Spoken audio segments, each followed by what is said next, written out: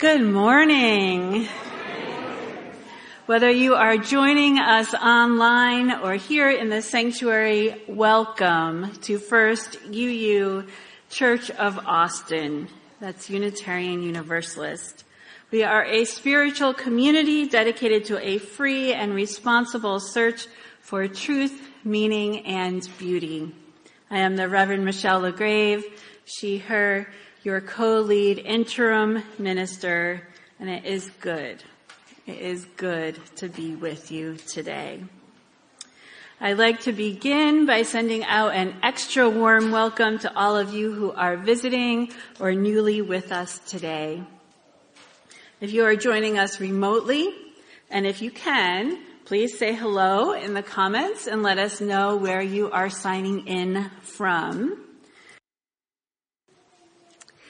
And now I would like to invite the Ministerial Search Committee to come up with an announcement.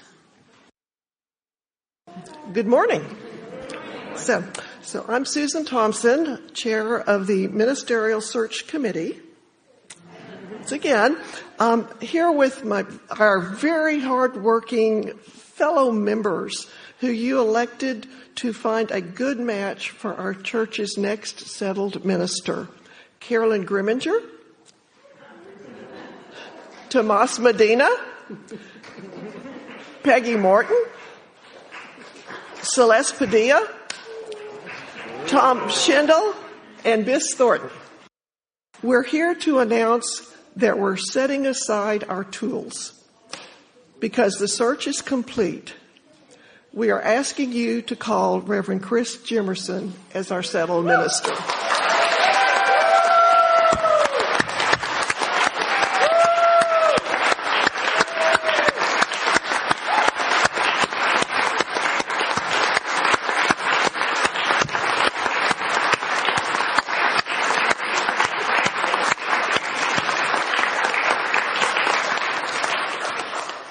Now, Reverend Michelle warned me that once I made this announcement, you may not be tuned into the rest of what we have to say, but there are a few remarks. So, we're grateful to you, for those of you who completed our survey and attended a variety of search party and focus group meetings. We heard you and appreciated your sharing the qualities and functions that you want in ministry. We worked together to discern your feedback. We also studied Reverend Chris's ministerial record, references and other information, and we interviewed him. Reverend Chris has much to offer this congregation to meet what you have said you need in ministry. We can tell you that Reverend Chris is not only a good match, he's a great match.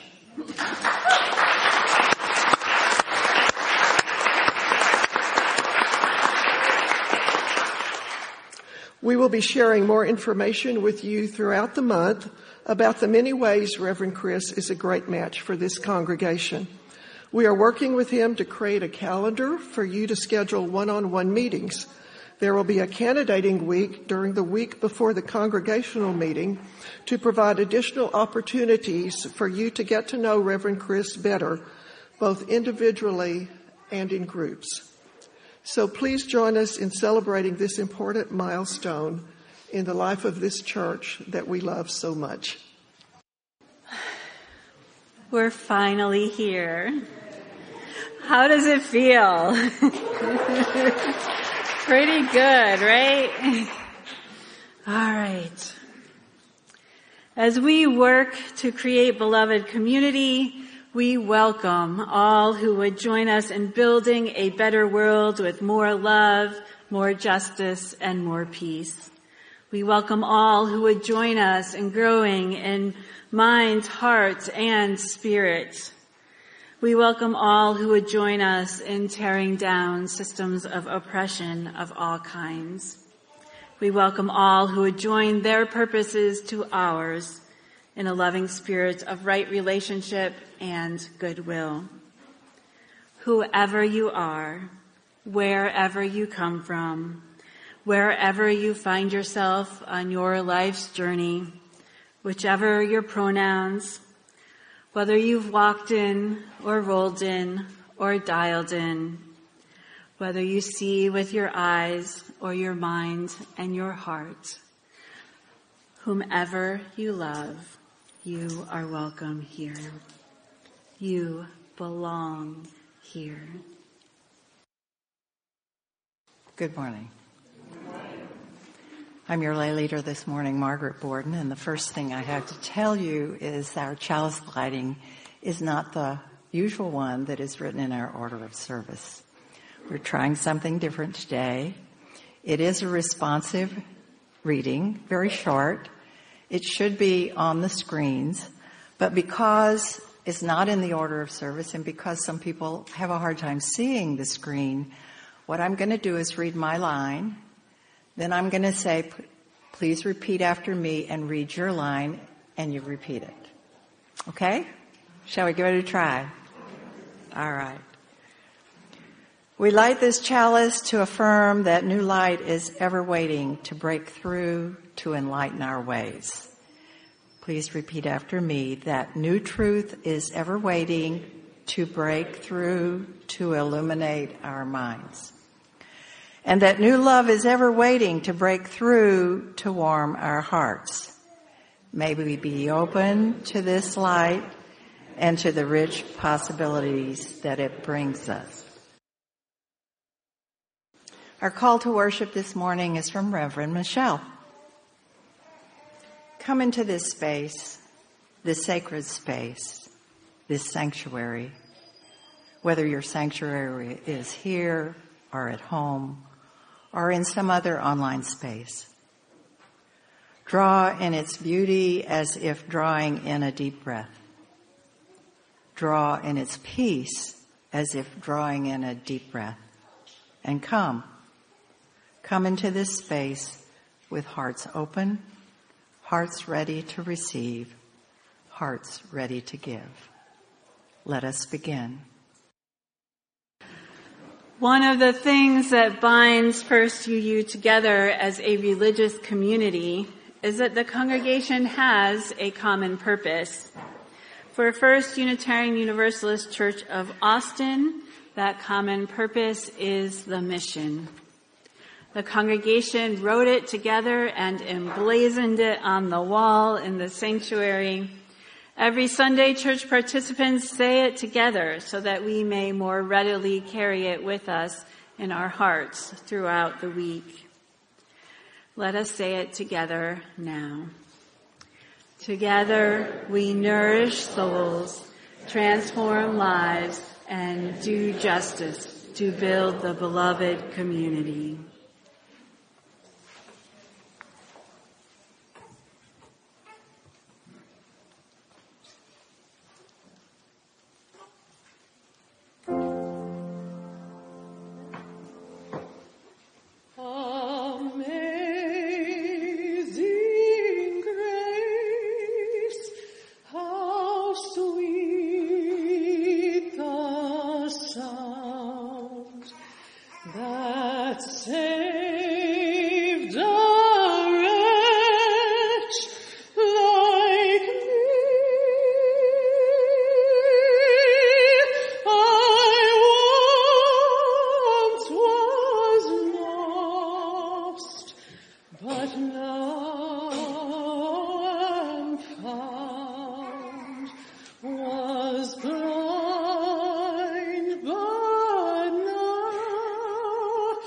Oh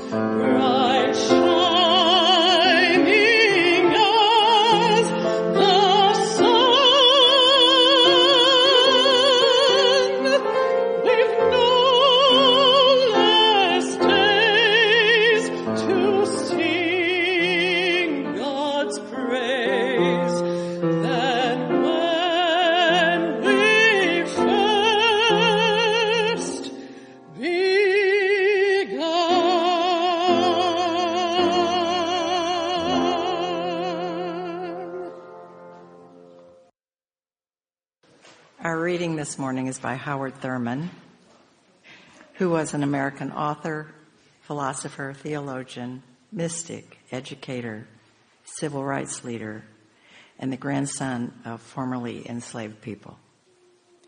He was the first African American dean of a chapel at a traditionally white American university and a founder of the first interracial, interfaith congregation in the United States.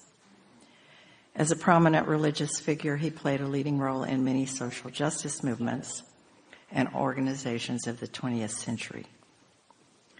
In this piece, Thurman uses a phrase that is central to his message and which I had to look up. So you're going to hear what I found out. He talks about his own idiom. And after looking it up, I understand that to mean the way in which he expresses the style or manner in which he expresses himself. The Sound of the Genuine by Howard Thurman. If I were to ask you what is the thing that you desire most in life this afternoon, you'd say a lot of things off the top of your head, most of which you wouldn't believe. But I think that if you were stripped to whatever there is in you that is literal and irreducible, and you tried to answer that question, it may be something like this.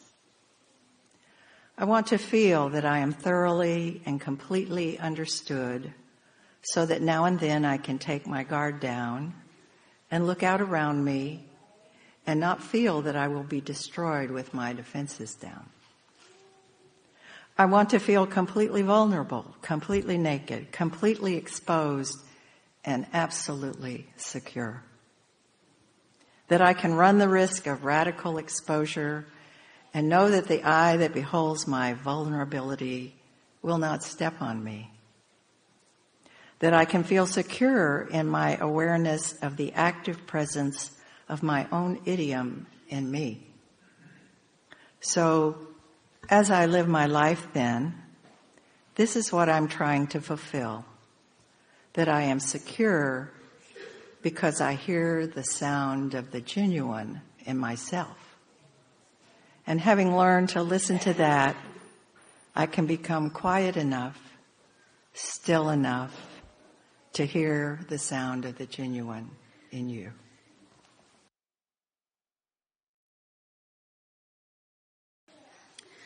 This is the time in our service where we center ourselves together. We breathe together. And breathing together, we sense one another's loving presence. This morning, we will listen to a spoken meditation with the words by Barbara Peskin. We spend so much time running from ourselves, fleeing from what we know about the goodness in our hearts. We think we can escape the intelligence of our loving.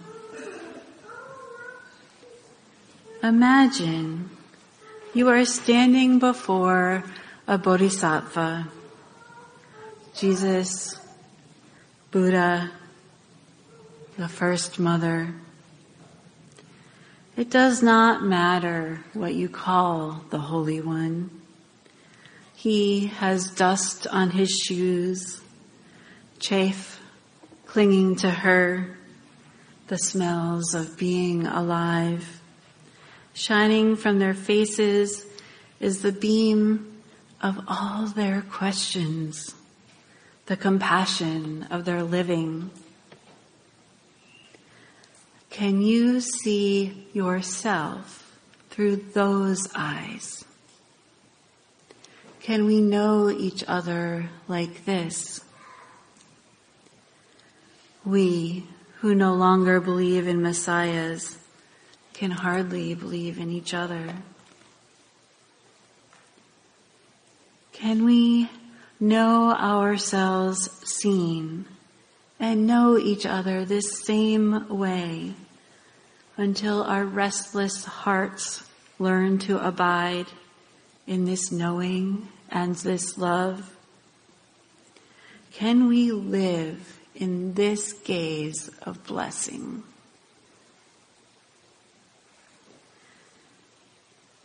Breathing together, in and out, we enter into a time of sacred silence, all the while remembering that nowhere in the world is the world fully silent.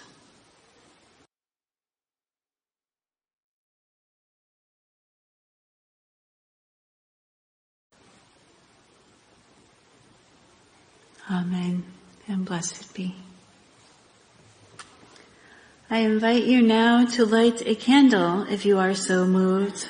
A candle representing sorrow, joy, hope, resilience, remembrance. Whatever it is that you need to honor during this time. And as we light these candles, I invite you to keep in your mind and heart the members of this community who are ill or in sorrow, and those who are celebrating joys. Let us hold the silence together throughout this meditative time.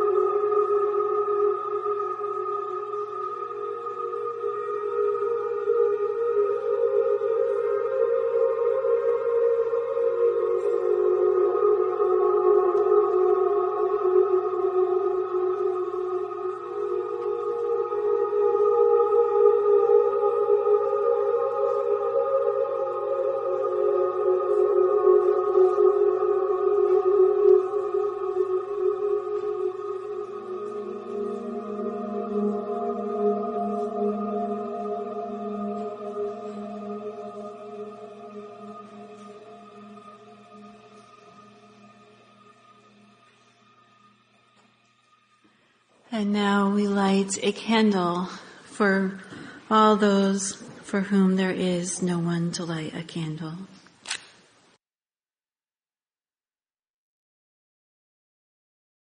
I enter the trauma room and stand off to the side, watching. A young man, a young person, barely old enough to be a man, lies before me on a stretcher. He is combative, fighting with the medical staff about having his pants taken off, demanding the 2 police officers in the room be removed, and refusing to give his name or any information about what happened to him. I watch as he alternates between fighting and yelling with the staff and curling over on his side and crying about how much it hurts. He was found by police lying in a snowbank, clearly not here in Austin, a victim of assault. Not much is known yet, though he is clearly injured on one side. His appearance, young, male, ears and tongue pierced, arm tattooed, and his manner, refusing to give his name or story in front of the police, his anger and combativeness toward the medical staff, give rise to a myriad of possible labels and stories, few of them flattering. Then he turns on his side once more, curls up into a ball, and cries about the pain. My heart breaks open. A part of me knows this young man could be a gangbanger, a person accustomed to being in trouble with the law, an innocent victim, or 1,000 other things. But none of that matters now. The possible labels and stories have fallen away. All I can see now is a young boy crying, in pain, and needing comfort. My heart has broken open. I move closer, encourage him to breathe, and rub his head in comfort. His chaplain is there. Someone who cares, not just about his body and its broken condition, but about his feelings and his spirit, which have also been broken. He has been seen, and his need for emotional comfort and spiritual healing has been acknowledged. Years ago, I worked as a chaplain resident in an intensive clinical pastoral education program. The hospital where I served is a level 1 trauma center and contains the state's only burn unit. It is located in a city filled with violent crime and gang activity. Patients seen cover a wide range of diagnoses, from gunshot wounds and stabbings to appendicitis, from cancer treatments and life-threatening burns to dehydration or frostbite, and they cover all ages. From the not yet born to elders dying in hospice suites. The program itself is demanding, at times even grueling. Residents are there to learn how to do pastoral care in all of its forms well. Eventually, they move on to churches and hospices, hospitals and synagogues, wherever they are called and feel the call. Meanwhile, the most is made of their time in the program. Work weeks range from 60 to 64 hours, some shifts lasting as long as 28 hours at a time. My aim in telling you all of this is to explain how easy it is to become jaded. How easy it is to become jaded in such a setting. It takes a significant amount of dedication and commitment from anyone who chooses to do a residency. And I will admit, there were plenty of times when I questioned my own levels of dedication and commitment, especially after a long and sleep-deprived night. But this night and this patient I just spoke of was not one of those times.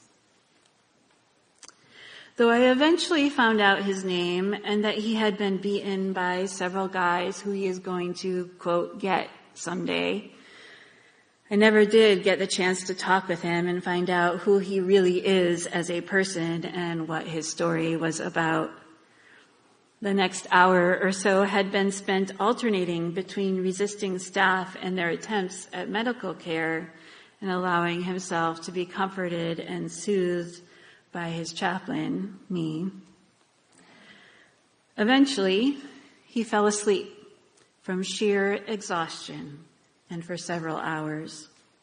I did not get to see him again, though his presence remains with me still, for my heart had been broken and remains open. I do not know how or why these moments of broken openness come and go. I just know that they do. I consider these moments of broken openness to be moments of seeing, or truly seeing, or essentially seeing, as Mark Nepo has termed it, or the sound of the genuine in you, as Howard Thurman has so eloquently described. I consider these moments of heart-broken openness to be moments of amazing grace. Amazing grace.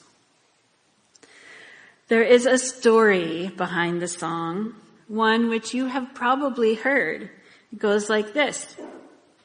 John Newton was a slave trader who, after surviving a horrific storm, became suddenly racked with guilt about his chosen profession. Newton immediately turned his ship back to Africa, freed all his slaves, and, as a newly converted Christian, wrote the hymn, Amazing Grace. Now, as heartwarming as that story might sound to you, it is unlikely to be a story that Newton himself would recognize. That story is really a legend behind the song.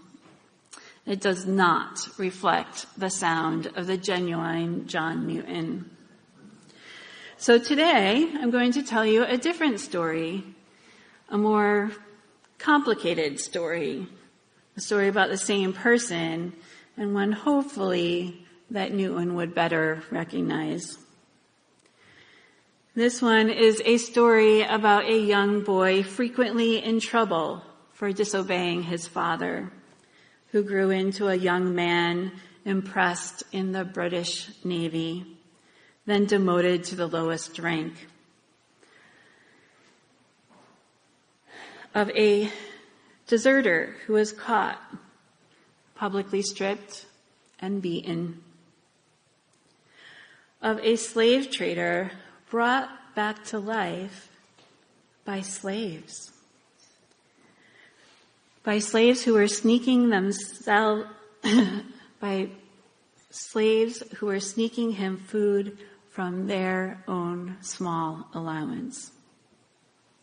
Of a slave trader locked up by his own master, who went without food, shelter, or clothing for many hours at a time, yet impossibly continued to trade people, trade slaves, after he was rescued. It is a story of a man who drank and swore too much, who derided Christians, who was disliked by his fellow crew, yet was saved by them when he nearly went overboard in a drunken stupor. It is the story of a man who twice, by two different captains on two different ships, avoided drowning when he was sent on a long last-minute errand. It is the story of a man who got shot in the hat, who lived through at least 2 tropical diseases, 1 mutiny, and 3 slave revolts. It is also the story of a 23-year-old who converted to Christianity, yet continued to trade people, to trade slaves. Of a 39-year-old who became a priest. Of a 47-year-old who wrote a hymn. Of a 60-year-old who finally began to speak out against slavery and continued to do so for 22 more years. John Newton's is not an easily reducible story, as no one's really is, and it is not the story of a legend. John Newton's story is the story of a human life, of painfully slow growth and change, and finally, transformation. This John Newton story reflects the sound of the genuine in one former slave trader come priest. His story is a story of amazing grace. His story is a story of a heart finally broken open. Knowing this story, the longer, deeper, fuller, though still not complete story brings richer and deeper meaning to the words of this famous hymn. Listen once more with eyes and ears and hearts open, if you will. Amazing grace, how sweet the sound that saved a wretch like me. I once was lost, but now am found. Was blind, but now I see.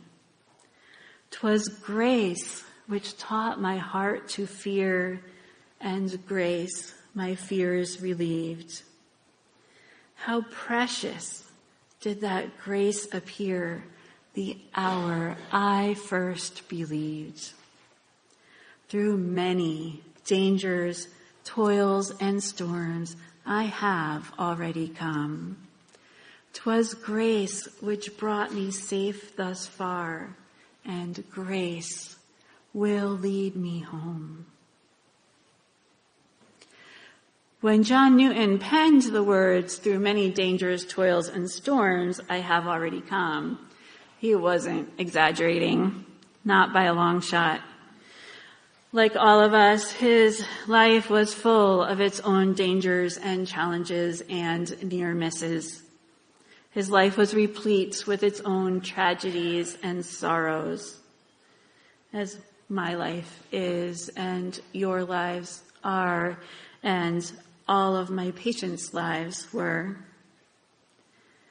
As Unitarian Universalists, it is from our lives, from our direct lived experiences, that we build our philosophies and theologies about what is sacred, about what is holy, about what gives meaning to our lives and what our lives mean. This journey of meaning making and discovery and hopefully self-growth is never ending. William Ellery Channing, one of our early forebears, believed that this process, which he and other 19th century Unitarians termed self-culture, continued even past death and into the afterlife. Whether that is true or not, either way, we all do continue throughout our lives to make meaning and to discover anew, as did I during the time I spent working as a chaplain. Here are a few things that I think I learned from that time in my life. All of us, and any of us, can and do feel lonely and isolated at times, and it is not It is not a matter of how many people are around us. Each of us, any of us, can get wrapped up in our own pain and suffering. And when this happens, we are often unable to see the loneliness and pain and suffering of others around us. I have often walked into a hospital room and discovered a person who is sitting or lying in isolation or loneliness and who is suffering. Though the hospital is 430 beds full, and almost all of the people who fill those beds are experiencing some kind of pain and suffering, each person feels alone. Alone in the middle of 430 other people also feeling alone. And I dare say there may be people right here. There probably are people right here, sitting in this room, online with us, who feel lonely, at least some of the time. It can be as if each person, each of us, myself included, is or can be blind to the suffering of other people and cannot see through our own pain. This is why we do our own work first, right? This is a natural phenomenon.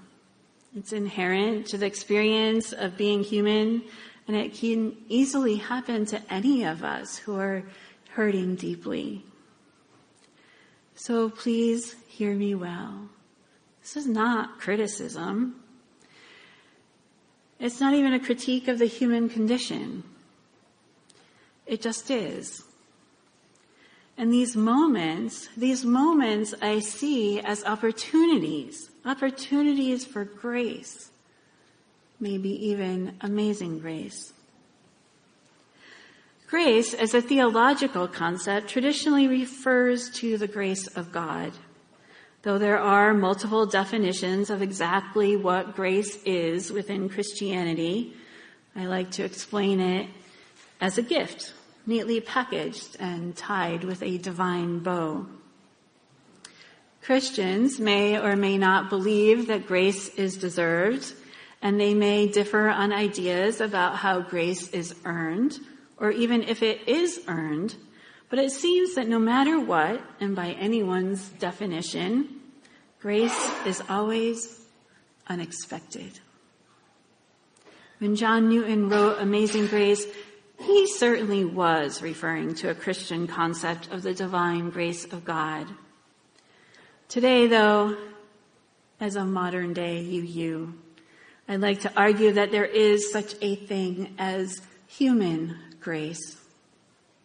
A grace that, like divine grace, may or may not be earned, but it is certainly always unexpected. I know that each of us needs to be seen, heard, known, affirmed, and validated in our own pain and suffering, and even in our joy.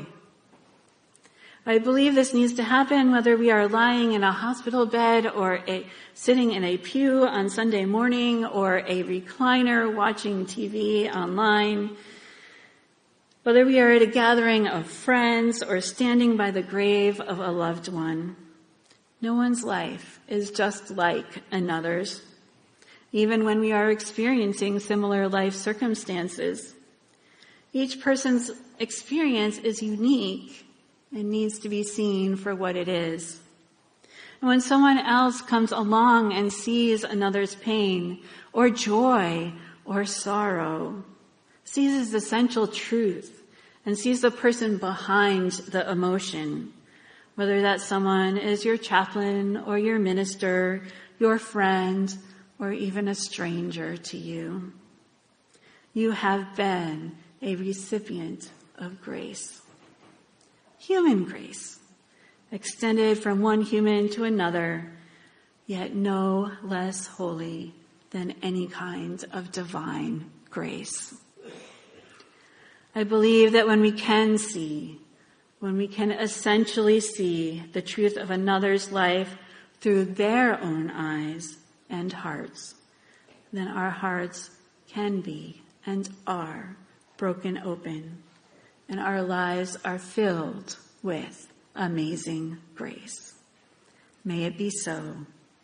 Amen, and blessed be.